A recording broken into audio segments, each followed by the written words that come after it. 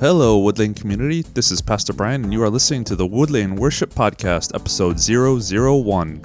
If you are listening to this, you are an honorary member of our community where we seek to bring the presence of Christ to those around us. Our community is expanding greatly this year as we break into the podcasting world with our New Year's series titled Starting Strong.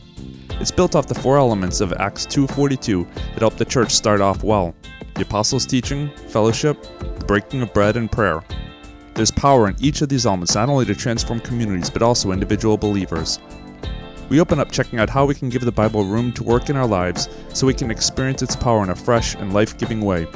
This idea sets up much of the series, so let's just jump right in. You ever have a problem that just needed solving? I don't know, what a way to start off the new year. Problems. You ever have a dilemma that you just couldn't figure out which way to go? Or come to a crossroads in your life, a decision great or small, and you're just like, which path am I supposed to take? It doesn't take much life to run into these kind of situations. Welcome to the daily grind. And I wish I could say, honestly, that I had an answer to every single possible situation and combination of circumstances that could possibly come across your lives. And unfortunately, sorry to start the new year this way, I don't. But the good news is, I've got a good place we can start. Let's pray together. God, in this new year, transform us through the power of your word. Make it work in us in ways we could never expect. That will bring glory and honor to you. Amen. Well, welcome to the new year. I honestly hope that's all starting off well for you guys. It's starting off a bit cold for us. Sorry to bring the cold weather with from Chicago. So, to start off this new year, we're going to start off with a new series called Starting Strong. We're going to take a look at the new church, the genesis of the church that was growing right after Pentecost. I know that we normally celebrate that in a different time of the year, but this is a good way to start off the year. Over the month, we're going to take a look at four basic ideas that this new church had, that they developed, or practiced, I should say, that really become the core of their life as a church and as a community. So I'm going to use this passage from Acts to kind of launch really this whole series. But this is happening right after Peter's amazing sermon at Pentecost. This comes out of Acts 2, verses 37 to 42. And when they heard this, Peter's message, they were cut to the heart and said to Peter and to the other apostles, "Brothers, what should we do?" Peter said to them, "Repent and be baptized, every one of you, in the name of Jesus Christ, so that your sins may be forgiven, and you will receive the gift of the Holy Spirit.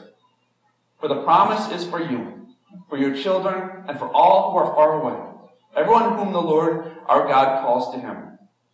And he testified with many other arguments and exhorted them to say, "Save yourselves from this corrupt generation." So those who welcomed his message were baptized, and that day about 3,000 persons were added.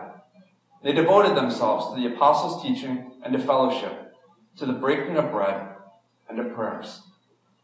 This is the word of our Lord. Thanks be to God. Well, those four basic ideas that were the core of the church, we read in Acts 2:42. They devoted themselves to the apostles' teaching, what I'm going to elaborate to define as the word, to fellowship, to the breaking of bread or worship, and prayers. So today's idea is going to be the apostles' teaching, or the Word of God. So we're going to check out two truths, and we're going to see how we can use that to really solve just about any problem that may come across our way, any dilemma we may run across, any crossroads we may get to. But I'm going to launch into this topic from another passage, because the apostles' teaching doesn't give me a whole lot to work with as far as the Word. But there's a very telling verse in Hebrews that does. Hebrews 4:12. It says, "The Word of God is living and active, sharper than any two-edged sword, piercing until it divides soul from spirit, joints from marrow. It is able to judge the thoughts and the intentions of the heart." So the Word of God is living and active. Now make no mistake about it. We have a living and an active word written by a living and active God.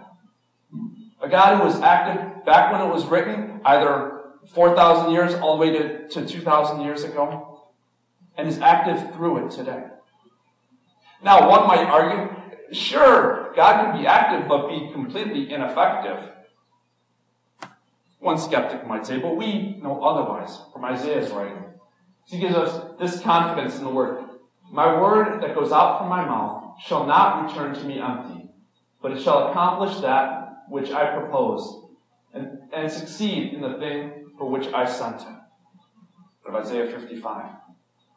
So what's the purpose of God's word?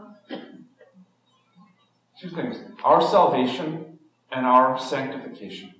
Which is basically just big words for bringing us back into a relationship with God, which got shattered back when man just decided to disobey God in Genesis 3 and ever since. And to help us to become more like Christ through the work of the Holy Spirit in our lives. That's the basic idea behind sanctification. How does God do this, or how does the Word do this? Well, it judges. Don't freak out too much about that word. The Word is able to judge the thoughts and the intentions of our heart. This is one of many ways that this can happen. But you ever be amongst a group and somebody is saying something and you almost get the sense like, wow, it's like they're talking straight at me like I'm the only one in the room. My hope over the last 8 years is that maybe you've had this happen once or twice here. That would be kind of neat. But it's like the word just strikes a chord that you know what's going on in your life, even though the person up front may really have no idea. But it just seems like whatever it is they're saying just hits home. So the Bible can do exactly that. So you may read a verse, if you read Scripture much, you may read a certain verse 100 times. And your eyes just keep going over it and over it, hundreds, thousands of times maybe. But the 101th time, something is different about your life. And you read it and all of a sudden it clicks. It starts to hit you in that spot wherever your life is.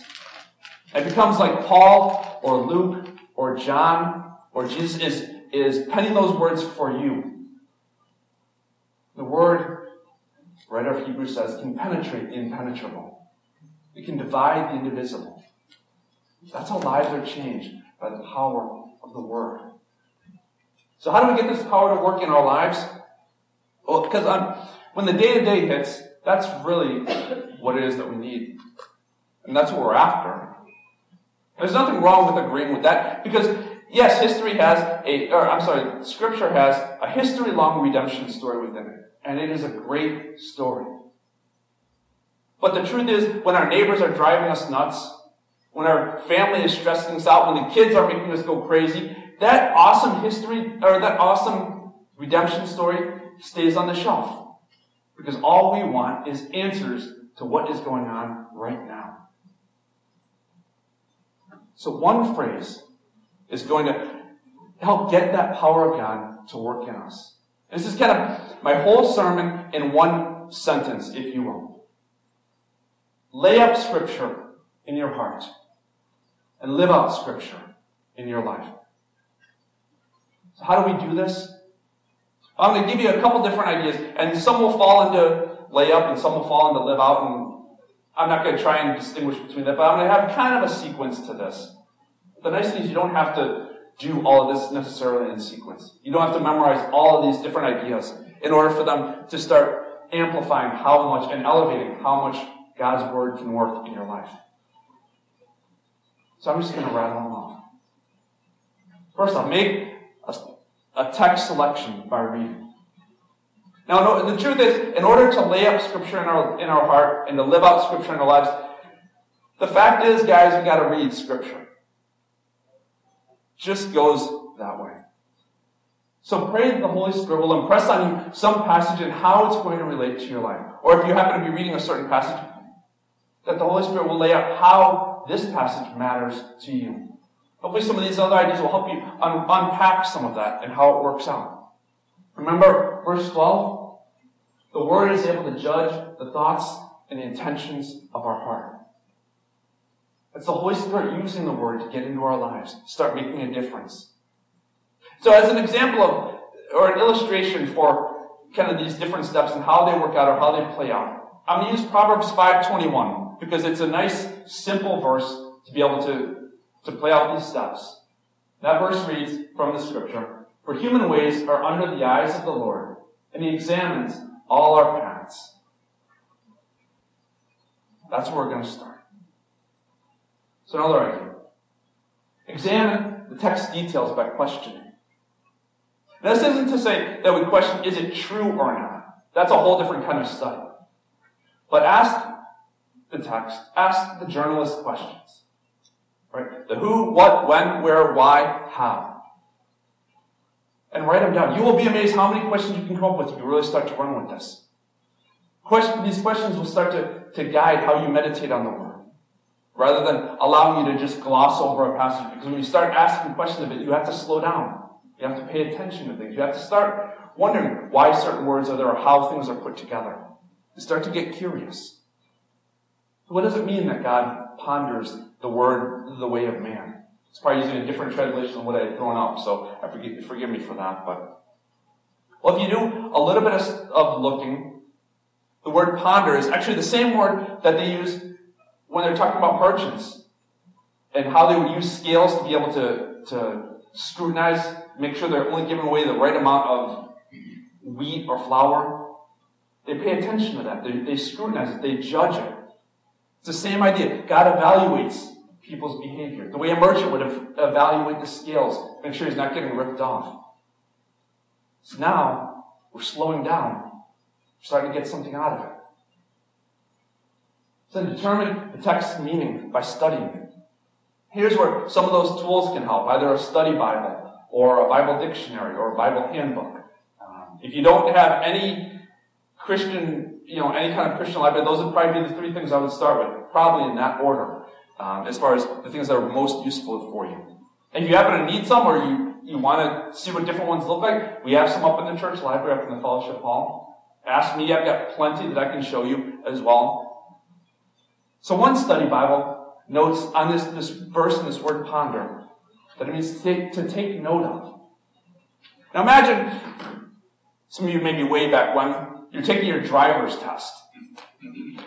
You got that guy from the DMV, if you haven't ever seen License to Drive, they have the scene where there's the most iconic guy just, I'm going to be so tough on you and I'm going to write down everything you do and everything you do wrong. And he says, parallel park. You parallel park and silently he just picks up that clipboard and starts writing. Doesn't say anything, doesn't show any emotion. And maybe that is one of those moments that sort of stresses you out. Like, what is he writing down? I can understand that, even if I've never been in that seat. It can stress you out unless you're comfortable with the fact that you know how to parallel park. God makes exceedingly close inspection of our ways, paying attention to our ways. Internalize the text content by memorizing.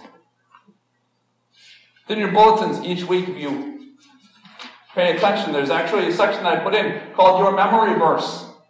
Guess what? I don't just put that in to fill in space. I can fill it in that space with anything. That's what I choose to fill it in with. Because here's the funny thing about memorizing Scripture. So when it's memorized, when a verse is memorized, the Holy Spirit can start to use it in your life in geometrically more ways. When you happen to be in a new problem or a new situation, or you happen to be defending your faith live against somebody, and you're like, there's this passage that I know is in there somewhere that says exactly what I need or gives me exactly what I need to work through the problem or the dilemma. And you've got Scripture memorized, guess what? The Holy Spirit has an uncanny way of pulling that verse out and dropping it into your brain just when you need it. I've seen it happen more than once. It's amazing what the Holy Spirit can do with memorized Scripture. So much of this, I said I wasn't going to categorize the letters, but much of this has been the idea of laying Scripture up on your heart. So what about living it out in your life? Move on to that so that we can get on to applying some of those answers that we're looking for when life hits. Yeah. Tailor the text's content by personalizing it. Try this with just about any passage that you read. Say the passage, but put your name in front of it, as though the author wrote it directly to you. Because really, that's how God works with the Word. Brian, your ways are before the eyes of the Lord. God ponders all of them, all your paths. So then what that does is it takes the words out of the abstract. It takes it out of this kind of ethereal area that we can just gloss over or speed read through, and starts to make it personal. Starts to make it matter to us. And it leads right into the next idea. Amplify those ideas by paraphrasing them. Now you've got a sense, if you have worked through some of this, of what the passage means, so say it in your own words. And the gracious thing about this, teachers will say, teachers, you can verify this, but I'm going to trust that it's accurate, that if you can say an idea in your own words, it's really one of the truest tests that you understand whatever the concept is that you're being taught. And the gracious thing about this is you don't have to come up with the right paraphrase. You don't have to try to be Paul, or you try to be Luke, or try to be Moses, because God didn't make you Luke or Paul or Moses. God made you Marlene, or Candy, or Lord. So find the words that are going to make sense to you, or that are going to speak your language, if you will. Brian, your choices are before the Lord. He's paying attention. He notices everything. Just taking the words of the Scripture and trying to make them my own. You may come up with a different way of wording things, and that's okay. But then, and here's the one that if you try none of these ideas except this one, this will do wonders for you. Tap into the text power by praying. If you want to have a boost in your prayer life, do this in the book of Psalms, which is basically a prayer book. Your prayers will be crazy caffeinated for the next 100 years, just out of those 50 pages of Scripture. Take the passage, take the verse, and basically pray it back. I'm sure there are a dozen books out there that talk about praying the Psalms or praying Scripture. It's exactly what it's doing. It's basically taking the words of Scripture and turning it into a prayer. Lord, I know everything. I know that nothing is hidden before your eyes. I know that everything I do is in front of you, and so help me to live in a way that recognizes that truth. Help me to not be fooled into thinking that I can possibly ever hide something from you. That's prayer just off that one verse. I could probably keep going on. You can do that with just about any verse that's out there. Then embrace the text's impact by applying it. There's a common Scripture study rule, if you will, that there was one meaning or one intention, one original intention behind the text that you're reading. But there's multiple ways that it can be applied. So how does it apply?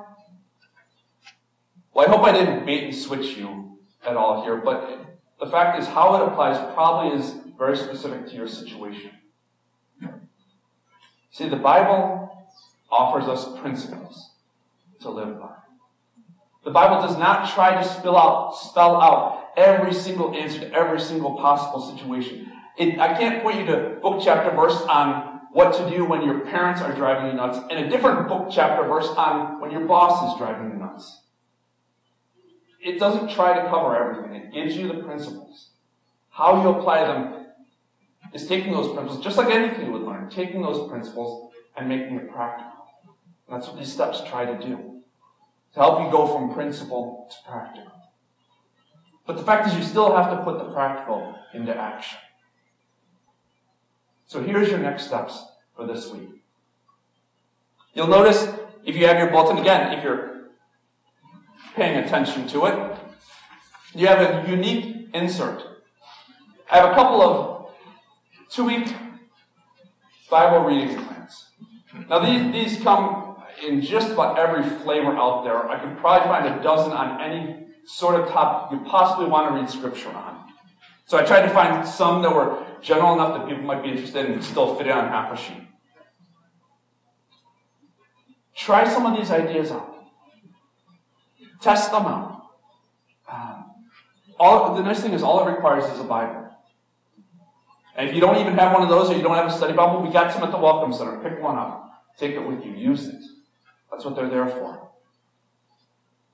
But this week, may you experience the power of the Word by laying up Scripture in your heart and living it out in your life.